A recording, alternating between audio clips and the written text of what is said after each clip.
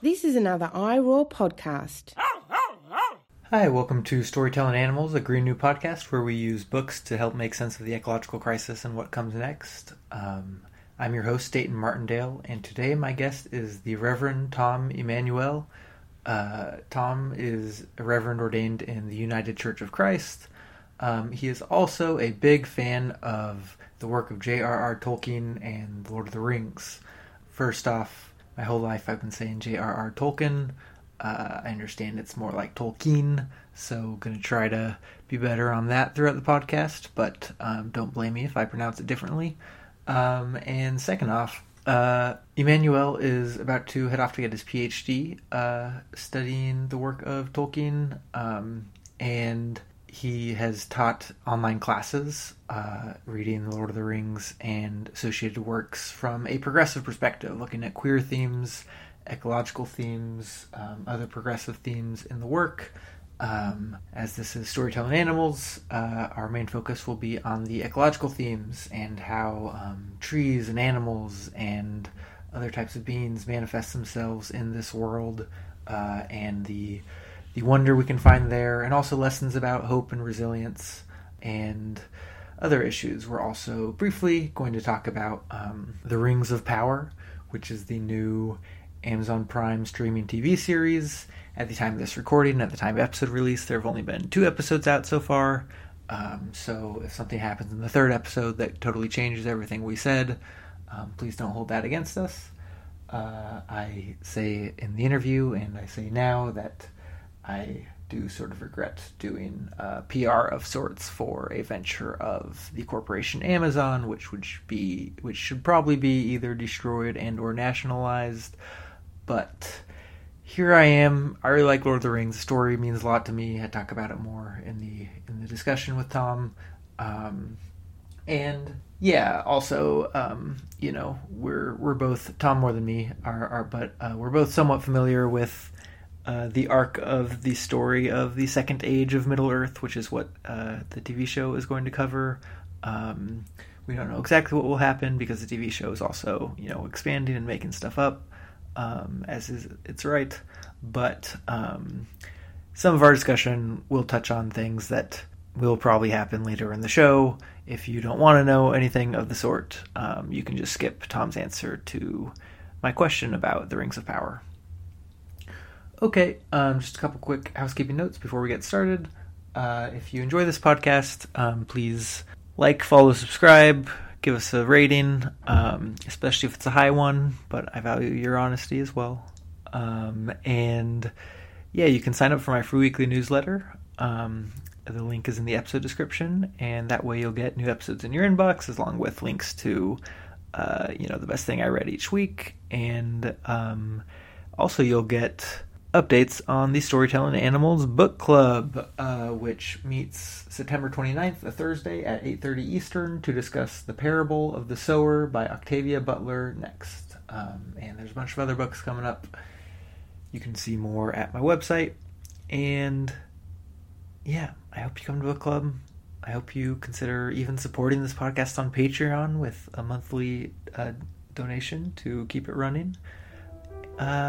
And most of all, I hope you enjoy this episode.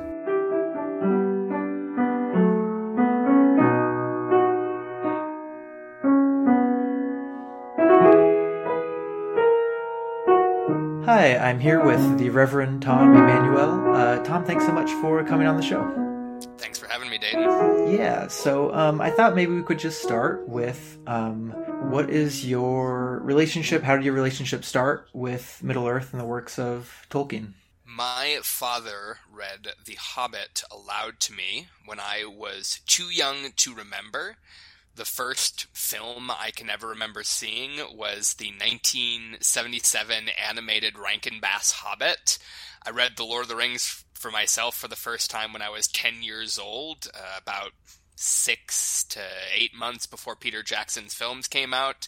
Middle-earth has been the groundwork of my imaginative architecture since before I can even remember. So it's been a lifelong love affair with this world and with the characters and stories in it. And I understand you're actually going to be studying it in grad school pretty soon. I am, as a matter of fact. I'm, in addition to a minister, I'm a doctoral student at the University of Glasgow, where I'm focusing on J.R.R. Tolkien's The Lord of the Rings fandom and post-Christian spiritual community. So cool. So, today I want to talk a lot about the ecological and the more than human aspects of the world. But to ground that, I maybe first wanted to ask about power and what power signifies in the world. In a letter that J.R.R. Tolkien wrote, he said that power is an ominous and sinister word in all these tales, except as applied to the gods. So what is the role of this conception of the desire for power, meaning the desire for control over others, for domination? As Galadriel puts it in the opening monologue of their Fellowship of the Ring movie, Sauron pours into the One Ring his cruelty, his malice, and his will to dominate all life. So what role does this conception of power play in making sense of the story? So to understand Tolkien's treatment of power, we need to understand part of his cosmology, not just in Middle-earth, but his understanding of humans as created in the image and likeness of a creator.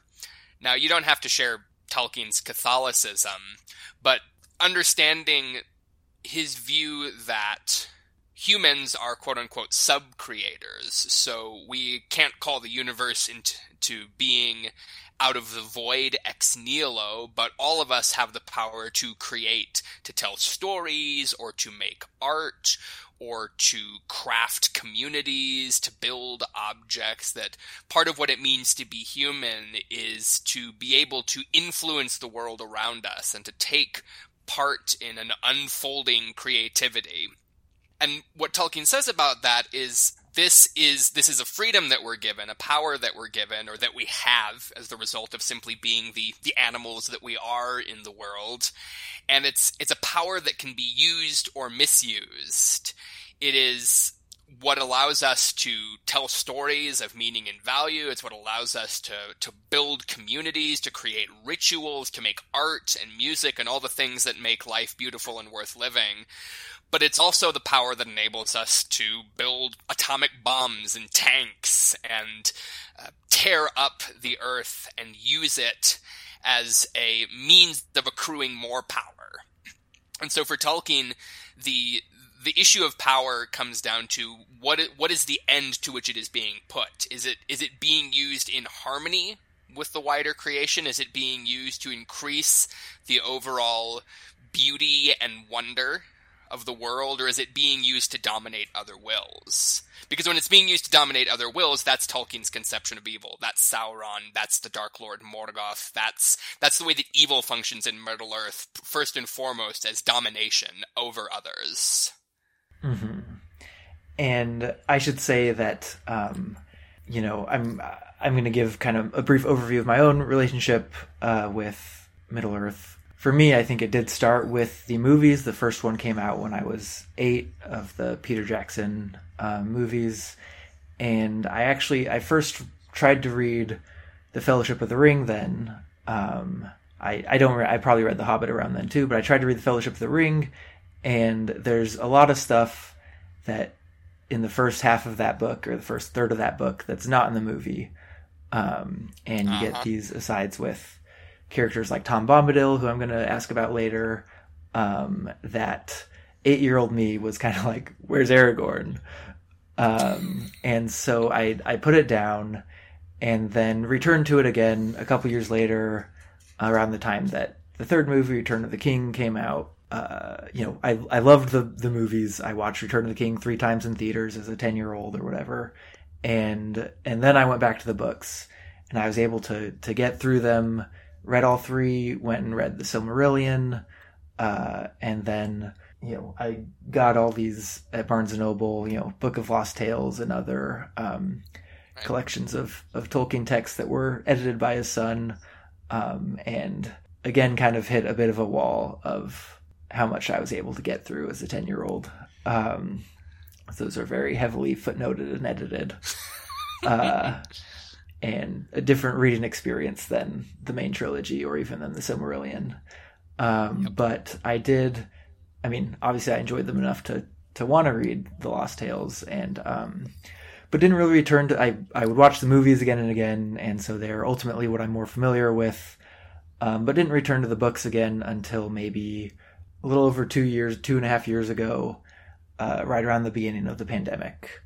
And I reread The Hobbit, Silmarillion, and all 3 Lord of the Rings books, with kind of a special eye toward these issues of ecology and animals, and really got a lot out of them. And so I'm part of what I want to do in this interview is just kind of highlight some quotes or sections that stood out to me in my read, and kind of get your thoughts and responses as well.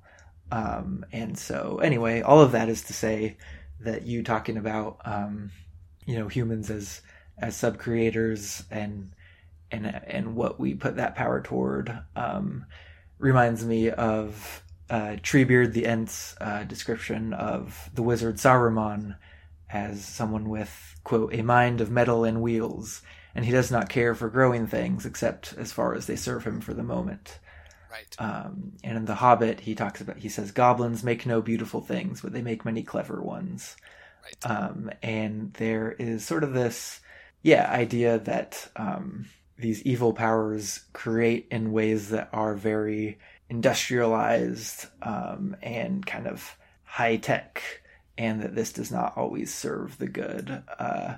And I guess I'm curious, sort of, you mentioned nuclear weapons and stuff, but just kind of historically, when is Tolkien writing this, and what is his take on the sort of progress of industrial modernity? Well, the short answer to that question is he's not a fan. So Tolkien was born in 1892, and he grew up during the tail end of the European Industrial Revolution. He came of age at the outbreak of the First World War, which was sort of, one of the apotheoses of these industrial processes that had been building up more and more sophisticated weaponry and expanding into more and more global capital markets and colonialism and imperial expansion, and then the bloodbath of one of the most spectacularly pointless wars in human history. Then living beyond that, becoming an Oxford professor during the 1920s and into the 1930s, living through the deepest crisis of capitalism so far, the Great Depression, living through the Second World War, the birth of the Atomic Age. The Lord of the Rings comes out in the mid-1950s, after having been composed from 1937, 1938 until about 1950, 1951. And so Tolkien has lived experience and memories of a time before industrial modernity had quite taken over the world. He grew up in the West Midlands of England, in and around Birmingham, which is famous as a factory town, but he grew up in the outskirts of Birmingham, where the factories hadn't quite gotten yet. And as he got older, the expansion of England's industrial economy ate up a lot of the places that literally paved over or built farms and factories over the places that had been dearest and most important to him. And so his whole life is marked by a profound distrust of the processes of industrialization, and particularly the ways in which they progressively take humans away from a relationship with land and with place and with language. Tolkien was a professor of Old and Middle English. He was fascinated by words, by languages. That's where a lot of the Middle-earth stories come from, is his fascination with building languages of his own. But Tolkien saw the way that sort of pushing people into cities and increasingly industrializing and technologizing our lives was separating us from the ties to a more than human world that had structured human existence for millennia, hundreds of thousands of years.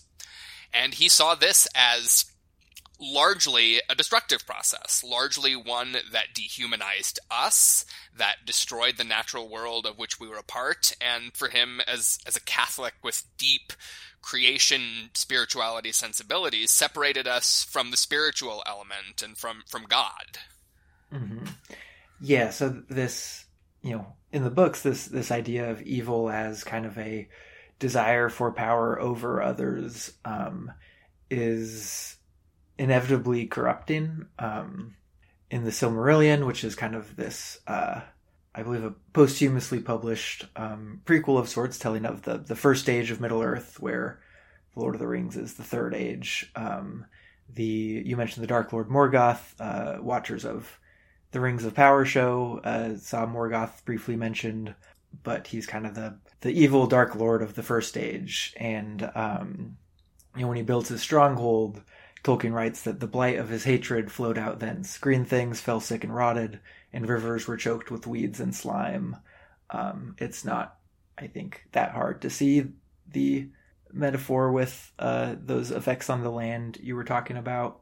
And yeah, I think in a similar way, this evil has a corrupting influence on the people who are evil and even just the people around it. Because like the One Ring has an effect on the wearer. Even, Frodo doesn't start out. I mean, I wouldn't say Frodo is ever evil, but I think it's significant that ultimately even this very likable hobbit gets to Mount Doom to throw the ring in and is unable to bring himself to destroy it. This temptation is so strong, and it's part of why Gandalf and Galadriel, the wizard and the elf, don't even want to touch the ring or be associated with it, because they know that it feels like this desire for power is something that is not something you can fight purely by strength of will. And I think that maybe shines a light on some of the discourse in the lead up to the show about, people saying that the Lord of the Rings universe is kind of this morally binary good and evil. And I think maybe misses some of how evil affects everyone, and how this temptation for power is something no one is wholly immune to, that the hobbits more so than others. So I guess that was a bit rambling, but can you talk about this this concept of Tolkien as sort of very morally black and white, and why that might be missing some of the point? I think you drawing attention to the ring as sort of an emblem of what evil is and how it functions in Middle-earth is really instructive and enlightening, because precisely the ring is if we want to use the word symbol, that's not really the right way to talk about a story like The Lord of the Rings, but it certainly embodies evil as the power to dominate, the power to subordinate other wills to your own and to enslave them.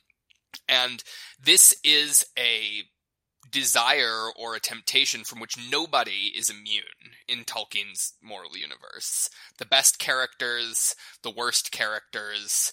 And if we go back to the idea of evil as a kind of egoistic or destructive use of the human power of creativity, what Tolkien is suggesting is that evil is, or the capacity for evil is intimately linked with the best and most important part of us, right? Like it's a fine line that divides the cutting down of a tree to build a house and a fire for your family, and cutting down a tree to feed the furnaces of Isengard, right? These things are closely linked, and it is largely a matter of intention, and largely a matter of sensitivity to the interrelationships in which actions are embedded, that will determine whether our exercise of this creativity is morally good for Tolkien or morally bad for Tolkien.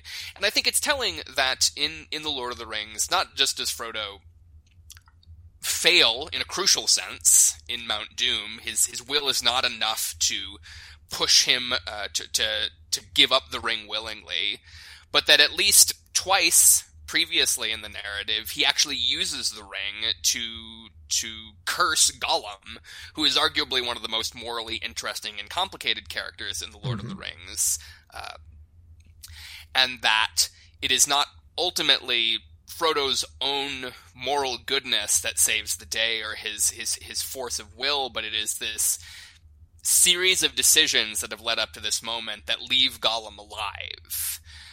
That Frodo and Gandalf and Legolas and Aragorn and a whole host of characters have chosen over and over again to let Gollum live, despite the fact that he has in no way earned this mercy.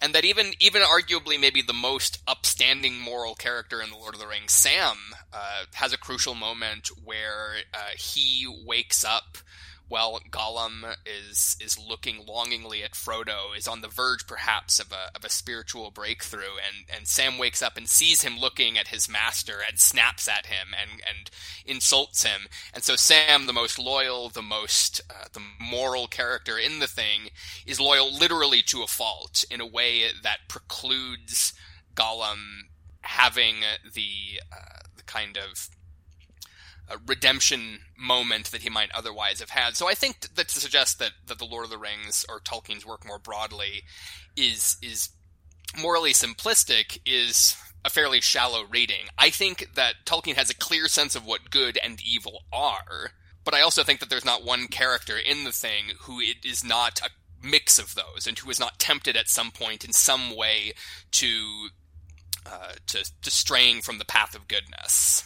Mm-hmm. Yeah, I think for all the many ways in which Sam acts more admirably than Frodo or anyone else, I do think Frodo's kindness to Gollum is, to Smeagol, as Frodo would say, is right.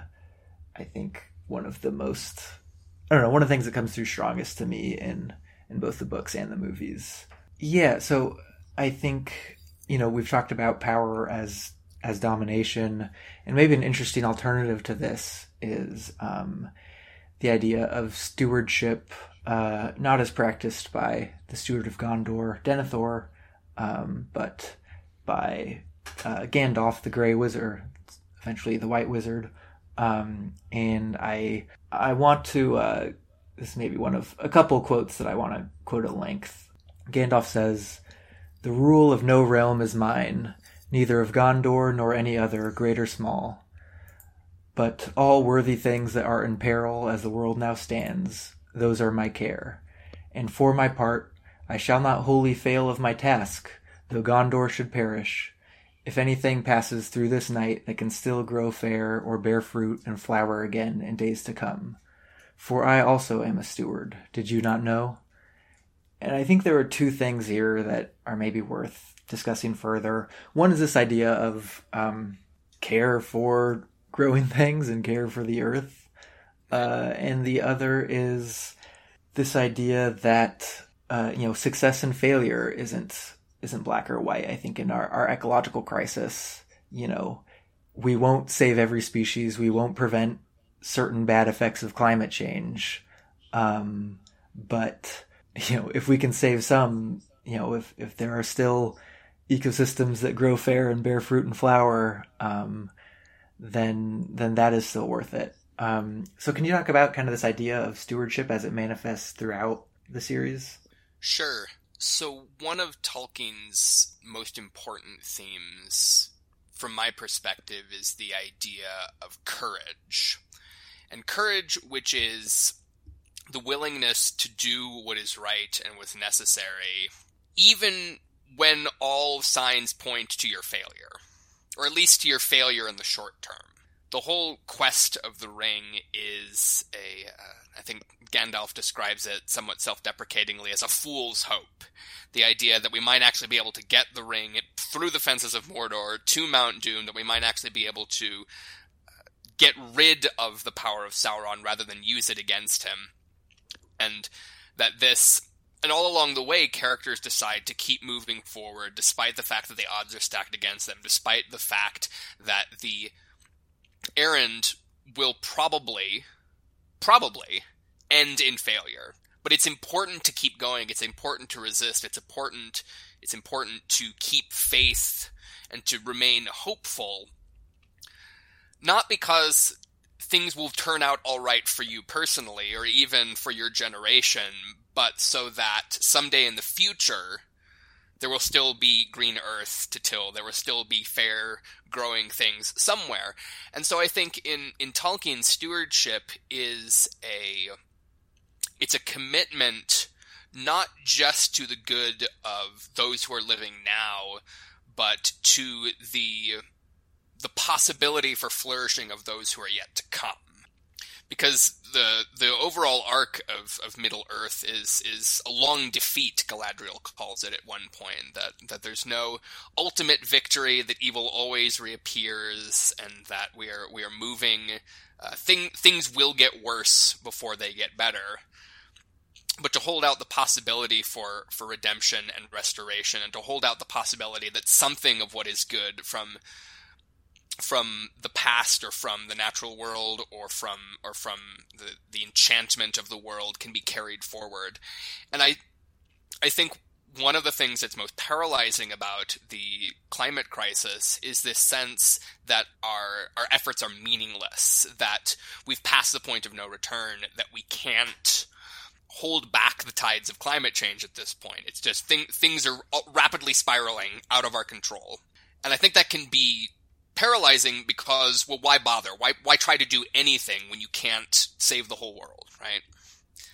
And why bother trying when things there's going to be worse before there's better? Mm-hmm. And I think Tolkien, sort of really beautifully articulates a sense of, well, it's still worth doing it because beauty is always worth carrying forward, no matter how little of it may survive. That little is enough, and that little may have the capacity to seed something beautiful in the future that we can't yet foresee. So that, to me, is one of the strengths of Tolkien's vision of stewardship. Yeah, I relate to that as kind of, I don't know that ecologically in my life. I think there are ways in which I strongly hope in my life to see things get better and to see some of that work of care for each other and for the more than human world really take off more. But I also know things are as far enough gone that I'm going to see things get worse in my lifetime in terms of species losses and temperature rises. But the arc of my lifetime is not the only arc that matters, and there is meaning in exactly what you said. So I want to, I saw on Twitter that you've been reading The Two Towers to your kids and recently come across The Ents, which for those who don't remember all the names, those are the walking, talking, tree-like fellows. So I'm a fan of The Ents. One of actually the Patreon tiers for this podcast is named after Treebeard, in whose honor I pledge that this podcast won't say anything unless it's worth taking a long time to say. But what is the significance of Treebeard and the Ents in the story, and why are they moving to you? So I grew up on sacred Lakota and Dakota land in the Black Hills of South Dakota, and I grew up right in the middle of a national forest. I could walk outside the door of my childhood home and be in the woods in 10 minutes. But it wasn't until rereading The Lord of the Rings, actually in my early 20s, and getting to the chapter with the Ents, that I was suddenly confronted with the fact that a tree is a living thing that has a totally separate life from me and has inner concerns, and that is valuable in and of itself. It's not just an element of the scenery. It's not just something that's growing outside my house. There's a personhood there. It's not a personhood that I can communicate directly, at least with human speech, but there's a person there, and that's true of all trees. It was a huge perceptual shift for me. And I think one of the things that Tolkien does through the medium of fantasy is by giving us a character like Treebeard and the Ents, who can talk in human language and who are also very tree-ish. I mean, one of the things that I always feel about the Ents is if a tree could speak in English, and if a tree had eyes, and if a tree could could interact with me in that way. This it feels so true to what trees are. It feels deeply like perceptive and honoring of the very nature of a tree to me. And I think it's really important. One of the things that Tolkien talks about, one of the goals or possible good impacts of fantasy is something he calls recovery, which is for us to be able to see the world again the way that we were meant to see it. And he says that fantasy does this by taking the things we're already familiar with. So in the case of the Ents, trees and forests, and by adding this bit of enchanted unreality to them, it sort of dehabituates them, right? The tree is no longer just a thing that's growing outside my house. Okay, it's a person. It's part of a community. It's part of a community that is going to take action on its own behalf to defend other members of the community with its own language and its own history and its own culture and songs and griefs and losses and joys and concerns. So that then when I come away from the Lord of the Rings, when I go back into the world, I'm able to start seeing the trees around me as Ents, or as being infused with the same something that an Ent is infused with. And to me, that is it's so powerful personally, and I think it speaks to why the Lord of the Rings has been such a beloved text for so many people, why people talk about feeling at home in Middle-earth or feeling this deep love for the place of Middle-earth. As much as I hear people talk about loving Frodo or Sam or Aragorn or any of the characters or even the plot of The Lord of the Rings, I hear people talking about loving Middle-earth, feeling like it's a place they know and have visited and have spent time. And I think part of that is because through his loving descriptions of the natural world, of the more than human world, and particularly trees, which he seemed to have a special affinity for, Tolkien opens our eyes again to that world of which we are a part as something sacred, as something magical, as something enchanted. And when the whole sort of ideological thrust of technologized modernity is for us to see that world as scenery at best and raw material at worst, to recover a sense of the holiness of the rest of creation is just so moving. I love that, and I love that is something that fantasy literature can do. There's another character who explicitly, helps us understand that the forest has a life that's apart from ourselves, and that's Tom Bombadil. Those of you who have only watched the movies, you won't know who Tom Bombadil is, but maybe you've heard of him. He shows up toward the beginning of the Fellowship of the Ring when Frodo, Sam, Merry, and Pippin are traveling on their way to Bree, and there's this exchange I want to quote where there's another character, Goldberry, who's there in the House of Tom Bombadil, and Frodo asks Goldberry, like, who is Tom Bombadil? And she says, he is, which I love as a response. And Frodo, again, is kind of like, well, who is he? She says, quote, he is the master of wood, water, and hill. And then, so Frodo responds, quote, then all this strange land belongs to him? And she says, no, indeed, she answered, and her smile faded. That would indeed be a burden, she added in a low voice, as if to herself. The trees and the grasses and all things growing or living in the land belong each to themselves. Tom Bombadil is the master. And that was one of my favorite exchanges in my whole reread of the books. And just this, like you said, that they belong each to themselves. They don't belong to someone else. But can you help us? It maybe doesn't totally answer Frodo's question. So, who is Tom Bombadil, and why is this, he sings, he's kind of an odd guy. Why is he in this story? There are a couple different levels on which I can answer that question. On a purely technical level of why is Tom Bombadil here, the answer is The Lord of the Rings began when Tolkien was approached by his publisher to write a sequel to The Hobbit.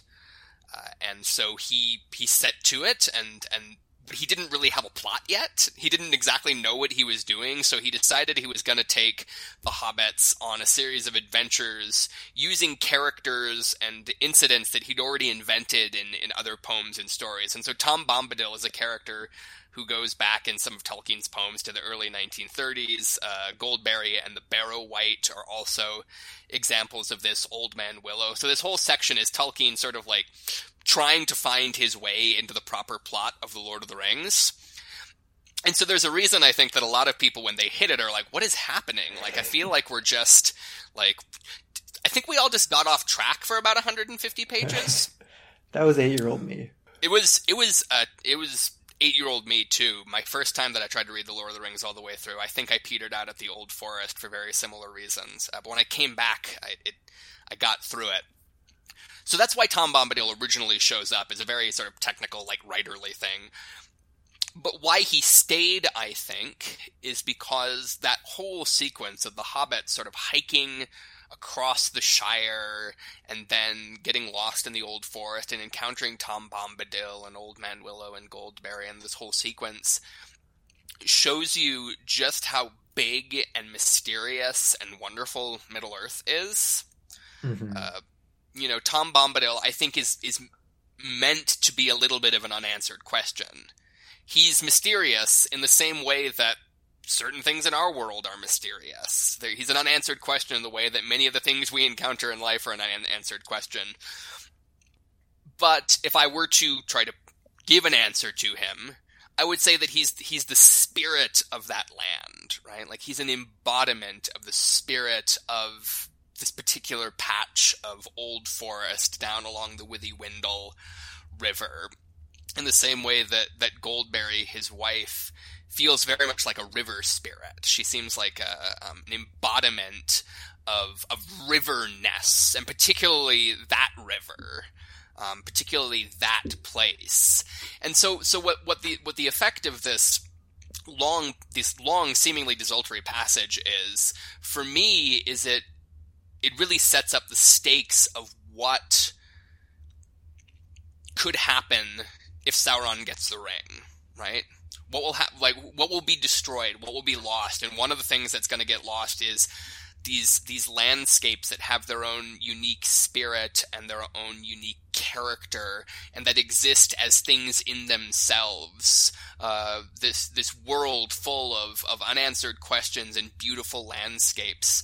The Shire, it really sets up the what the hobbits are fighting for and what everybody else is fighting for. I mean, I think one of the things that Tolkien does so brilliantly throughout The Lord of the Rings is in these long passages that involve a lot of walking and descriptions of landscapes, he's telling us that Middle-earth matters. He's spending time on describing Middle-earth as a way to tell us that this is important, that the things that we're not used to in modernity paying attention to, things like the plants by the roadside, the shape of the hills, the sort of laughing spirit of a river valley or a forest. These things are all important, and they deserve to have time taken to talk about them and to be inside of them. And this is what we lose when Sauron and Saruman win.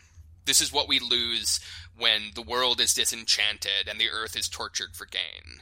And so I think, though they don't advance the plot per se, I think that Tom and Goldberry are actually end up being really crucial to the theme of The Lord of the Rings. Yeah, I agree. On my reread, I understand why they're not in the movie, because I don't know what actor could pull off all his rhyming songs, and and what director could pull off, what extended detour early in the action.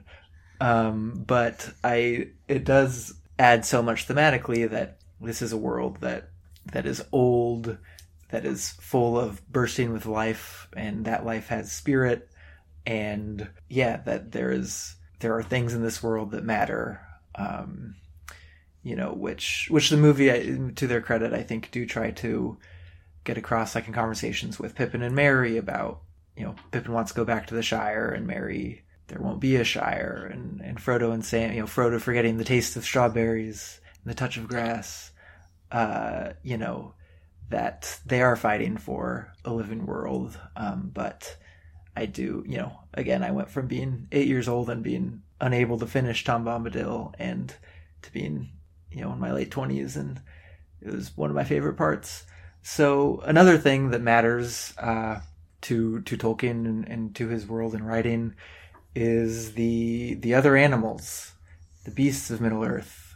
And, one thing I love is, how he writes about Bill the pony, or Shadowfax, or even the horses that the Black Riders, the Nazgul ride.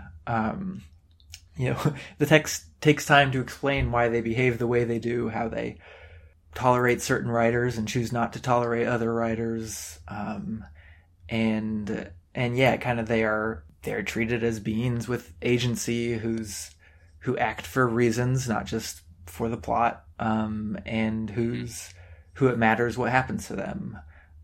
Another thing I noticed, so far as I can tell, Tolkien was not vegetarian or didn't think about that, but there are vegetarian characters who pop up, and they're typically, it's sort of a sign of not wanting to kill animals is a sign of virtue. So in the Silmarillion we have Beren, who's a human, who's kind of one of the more heroic figures, and he became the friend of birds and beasts, and they aided him and did not betray him. And from that time forth, he ate no flesh, nor slew any living thing that was not in the service of Morgoth. In The Hobbit, there's the character Beorn, who can shift into a bear, and he doesn't eat, wild animals or his domestic cattle. And then, there's Faramir, who, I don't know if Faramir eats meat, but he does say in the book that I do not slay man or beast needlessly, and not gladly even when it is needed. And in context, he's not talking about beasts. There's no reason for him, he could have just said, I do not slay man needlessly. But it's, the hobbits too are described as for sport, killing nothing that lived.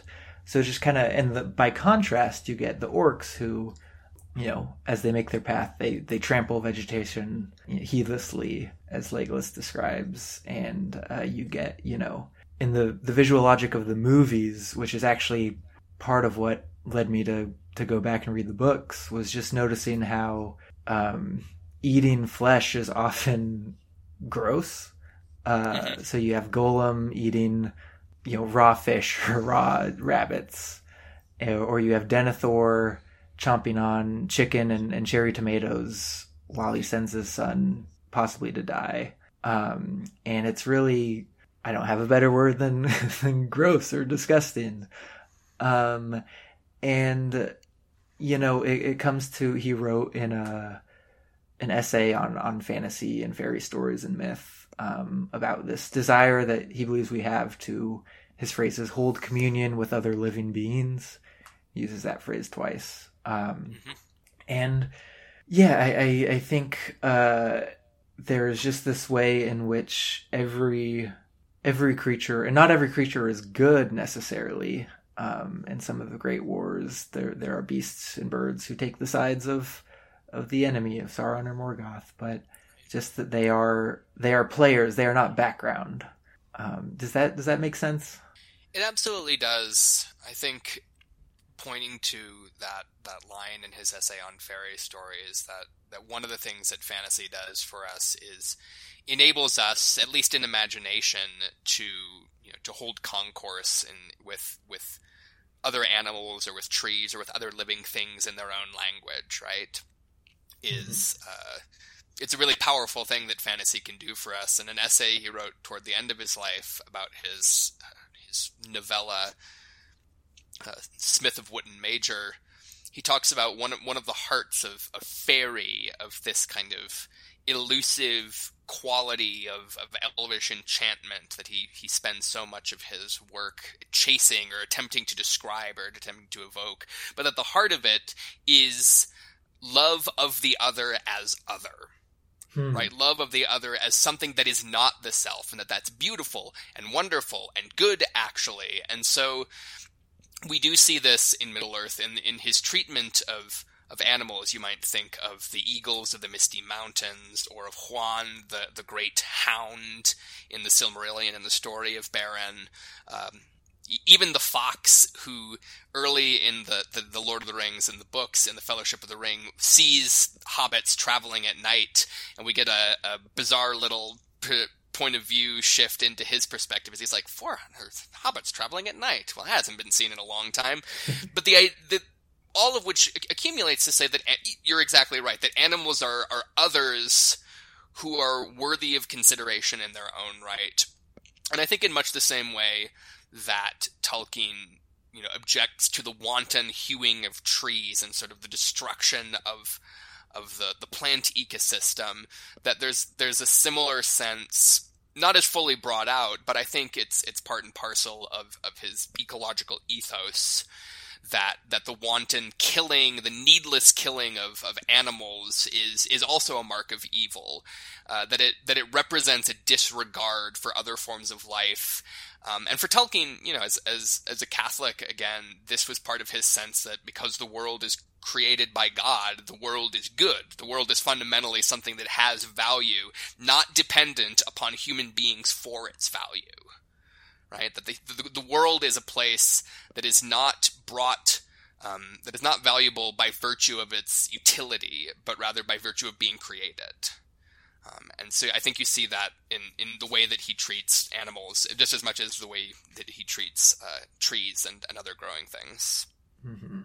Yeah, I think it's even in the way that he treats, the more humanoid creatures. As much as Aragorn is, the rightful inherited king, and characters like Gandalf and Elrond and Aragorn and Galadriel are great and powerful.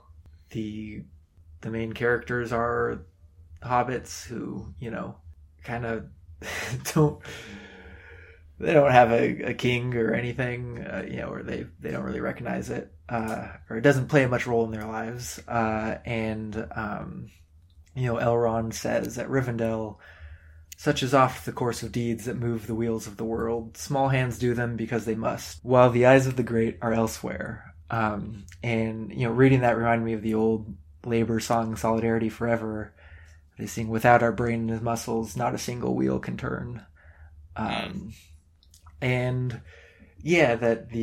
think this is part of what makes Middle-earth somewhere that I enjoy being, is that the doings of everyone at every social scale and every ecological scale are important and good and something that matters.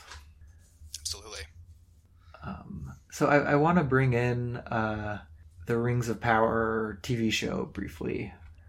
I think, one of the things that as we've discussed, it's the fact that even that it's called the Rings of Power. Hopefully the writers have presumably read the source material and understand that power is a dangerous thing for Tolkien. And I think one of the things I'm interested in is, when we read or watch The Fellowship of the Ring, Galadriel is tempted by the ring, by the prospect of becoming a queen, the power it could bring her, and she turns it down. I passed the test. And I feel like the version of Galadriel that we see in the show is consumed with this idea of vengeance against Sauron. And while she is, badass action hero, and to me anyway, that is also cool. I'm curious to see. We get this speech from the High King of the Elves about how, a wind can snuff out a fire, but can also fan the embers or something like that. And this idea that the being consumed with vengeance for her, or even just the other elves in the south who are kind of militarily occupying the human settlements, just kind of that sort of dedicating everything to defeating evil is in its own way tempting you toward evil. That is what I'm getting, but I don't know, or, it remains to be seen if that is a direction that the showrunners choose to go. But anyway, I'm sort of interested in, as you, someone who I think is maybe more intimately, I read the appendices and stuff, but I get the sense you are more intimately familiar with the lore than I do. What in the show is working for you and what isn't in terms of how it's manifesting some of the themes we're talking about? So, having only seen the 2 episodes that have been released as of this recording, I'm withholding judgment on the show as a whole, or even on this season as a whole. I am notoriously picky when it comes to my Tolkien adaptations. So it should be, what I say in terms of critique should be taken with a grain of salt, in that Tolkien is really hard to adapt for a whole number of reasons. One of them, I think, is his ecological consciousness. The care and attention that he gives to the natural environment, in particular the way that he uses fantasy to evoke a connection between the reader and that more than human world, is not impossible to do on screen, but I think it can be difficult. So one of the things Tolkien talks about in his essay on fairy stories, in one of the footnotes, is that the power of verbal fantasy, so of a novel or something you hear spoken aloud, is that it doesn't give you an image to work from, right? It gives you a description. The author sort of paints a picture for you with words, but that it is you who are bringing the memory of every forest you've ever known and loved, and of particular trees that have been important to you, and the sort of imaginative aura of enchantment that only the human imagination sort of can construct. So there's this co-creative process between what the author gives you in terms of words and your own imagination building up a world that feels real and feels enchanted for you. And one of the limitations of the visual medium is that it gives you a single image, right? And that image maybe is going to work for you, or it's not going to work for you, but it's not necessarily going to do the same kind of work that a description of something is going to do in terms of pulling in your imagination. So far in the show, I haven't personally felt enchanted by the visuals of the natural world. We've seen a bit of the elf kingdom Lindon. We've seen the Southlands, which you mentioned, as which is, according to the map, later in the show going to become Mordor. So it'll be interesting to see this sort of lush green mountainous landscape transformed into the hideous industrial wasteland that we all know and loathe from The Lord of the Rings. But overall, I haven't felt the same sense of enchantment, and that is probably down largely to personal taste. I think there are also certain limitations of fantasy television filmmaking that make it hard to give the kind of attention and intention to the natural environment that Tolkien does in his writing.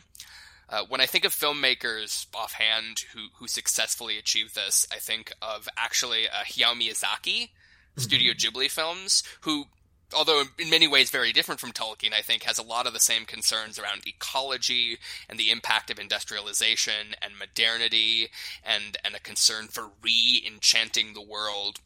And something that Miyazaki does really effectively is both by having it be animated, so there's already a little bit of an element of fantasy involved in turning a landscape from an image of a real landscape into a drawing or into a painting.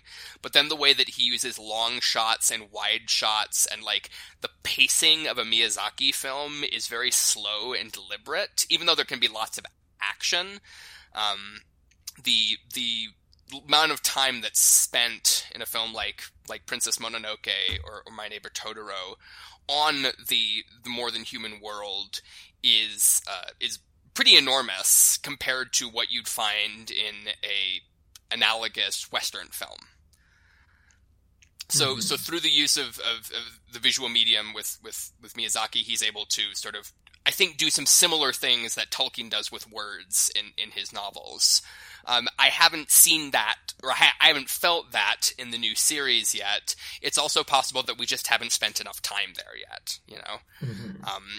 But I think in terms of, you know, the themes, ecological themes, and these themes of power and domination, I am really interested to see where the series goes, because it has some opportunities for some really powerful it has some really powerful source material in terms of the story of Eregion and the forging of the Rings of Power and the rise and fall of Numenor.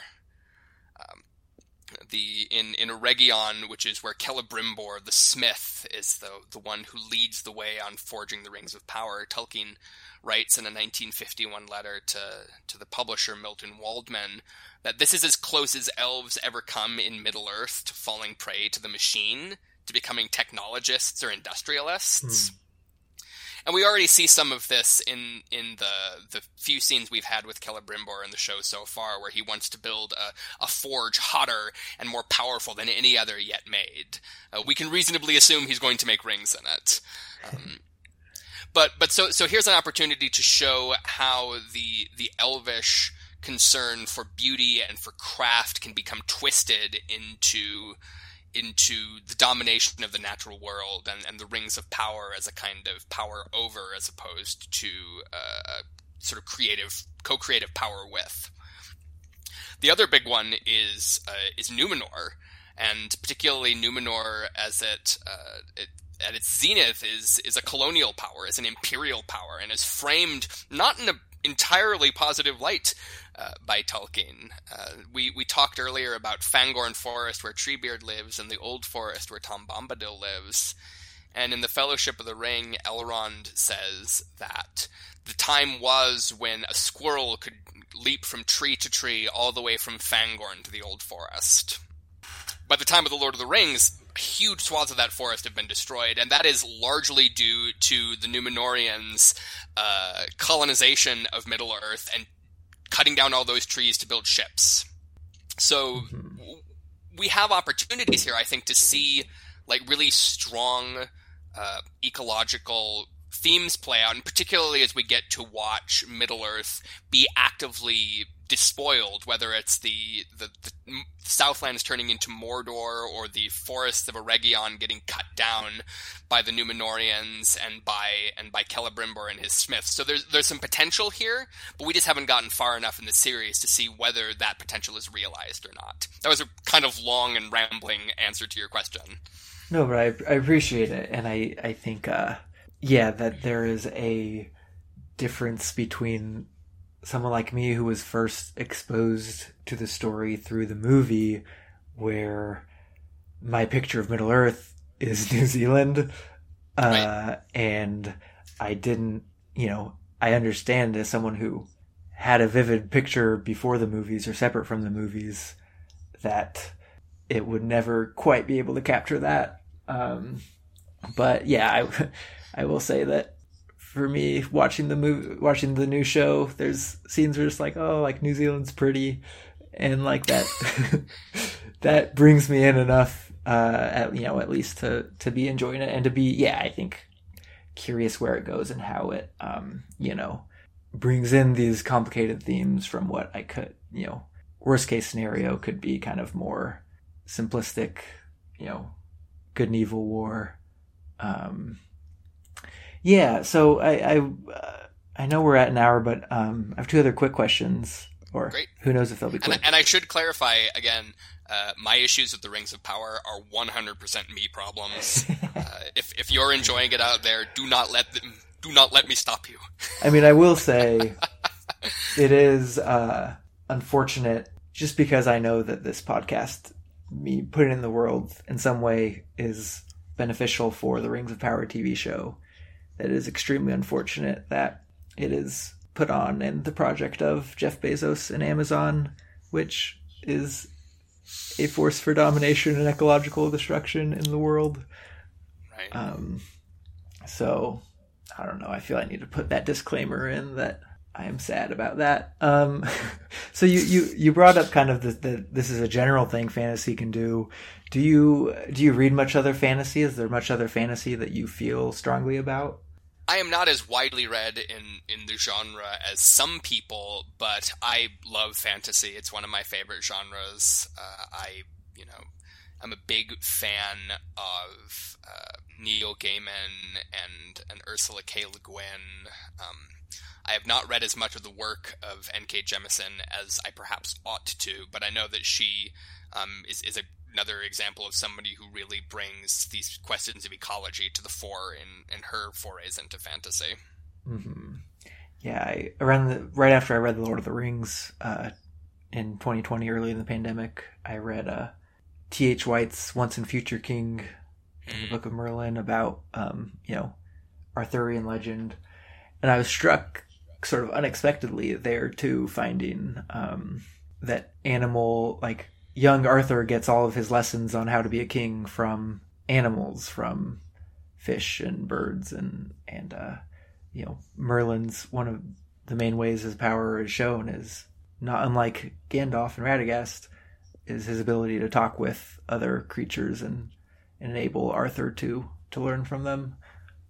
So yeah, it kind of, since I've read this, I've been feeling how it goes deep in the genre. And then when I read contemporary fantasy like Jemisin, I mean, I know she may or may not be particularly influenced by the sort of old white British canon, but just kind of seeing it as a through line in the genre, including Ursula Le Guin, who you mentioned.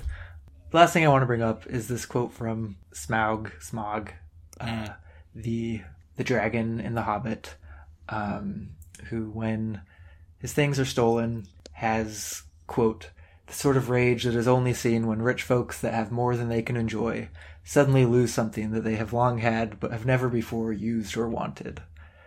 And I think it's kind of a funny idea of just like, oh, he had no idea or any purpose for the stuff he had, but as soon as it's gone, all of a sudden it was his favorite thing. And also I think a useful contrast to how hobbits are portrayed as living, kind of more, in holes in the ground, relatively more simply. I wonder if you can speak to kind of the portrayals of simple life versus excess. So I think this is where Tolkien achieved exactly the right balance in The Lord of the Rings compared to, say, the Silmarillion, which is largely taken up with the rise and fall of kingdoms and with the doings of the great and powerful, and I think makes for fascinating reading, and thematically in terms of just the sheer world building is brilliant and just really interesting. But I think the Lord of the Rings is the clearest place where we get the sense of the importance of the small and the humble, that small hands do these deeds because they must. There is, in Tolkien, I think, like we began the show talking about, the way in which great power, and of course wealth, confers power in most societies. So there's a distrust of the way in which the just simply having power is corrupting. Just having access to this massive amount of wealth, or having something belong to you. I mean, I think that quote from Goldberry that you brought up, of that would be a great burden, to have this land belong to you, to be in control of it somehow, the way that has a sort of corrosive effect on the soul and on the spirit. And I think that The Lord of the Rings does this incredibly subversive thing where it is consistently through abnegating power that evil is defeated. It is, I mean, even Aragorn, the rightful king coming back into his own, he is shown to be the king by being a healer, and it is his decision in the lead up to the final battle after the Battle of the Pelennor has been won and the forces of the West are trying to decide what to do, Aragorn and the other captains decide they are going to march into the jaws of Sauron's attack. They are going to basically stage a feint so that Sam and Frodo have a better chance at getting to Mount Doom. That this war cannot ultimately be won by force of arms, but is going to be won by sacrifice, is going to be won by willingly putting oneself in the line of fire, is going to be won by dogged persistence, by the love and care shown for each other by two hobbits of the Shire, by all accounts, fairly, quote-unquote, unimportant corner of the world.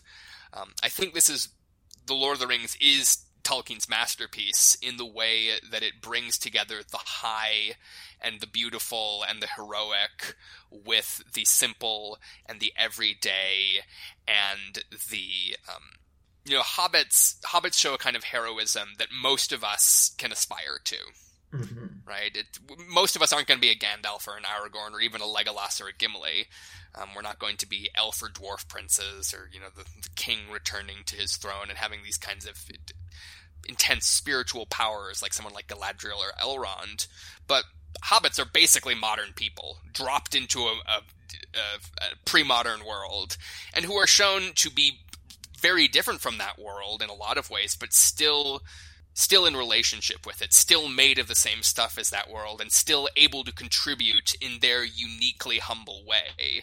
And I think that speaks to, particularly in these moments when, going back to our response to climate crisis, we may not be able to challenge Bezos or challenge ExxonMobil in terms of, sheer force of wealth and power, but we do have the ability to work toward a more sustainable, toward a more integrated world at the local level, to fight for the rights of the common person, of workers, of the earth itself, to stand with communities that are grounded in the same kind of ecological ethos that I think a similar kind of ecological ethos that Tolkien brings to the fore.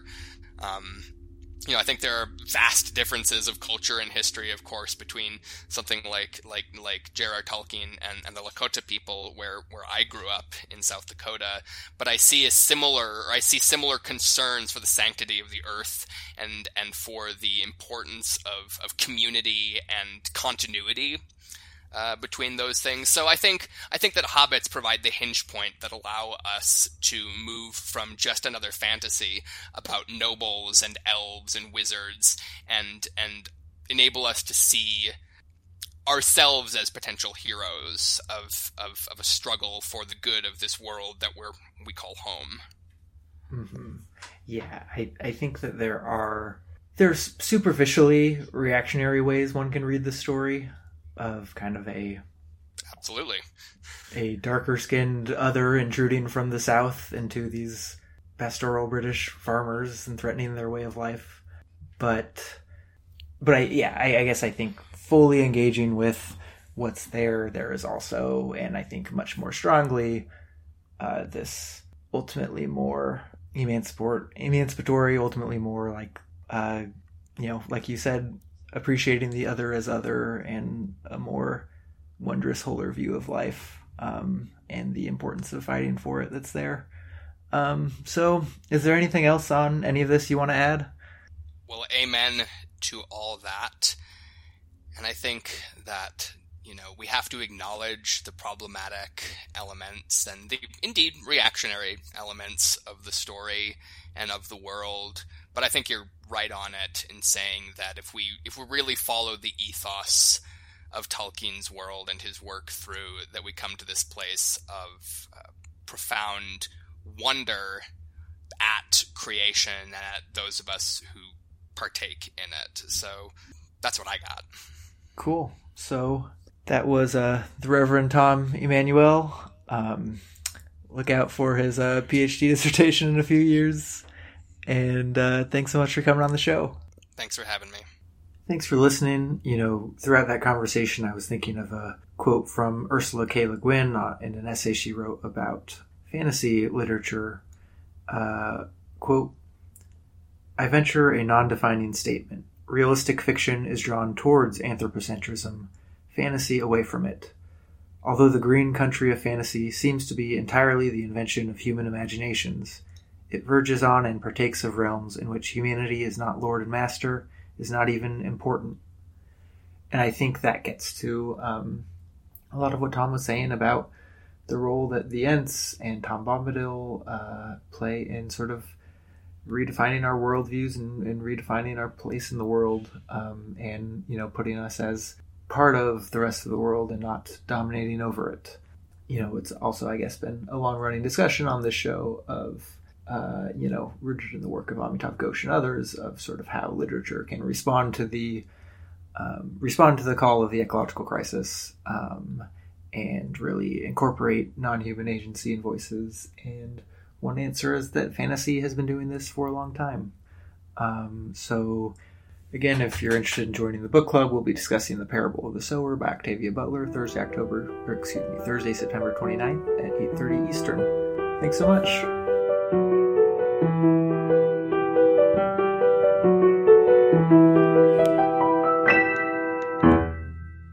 For more great iRaw podcasts, visit irawpod.com. That's IROARPOD.com.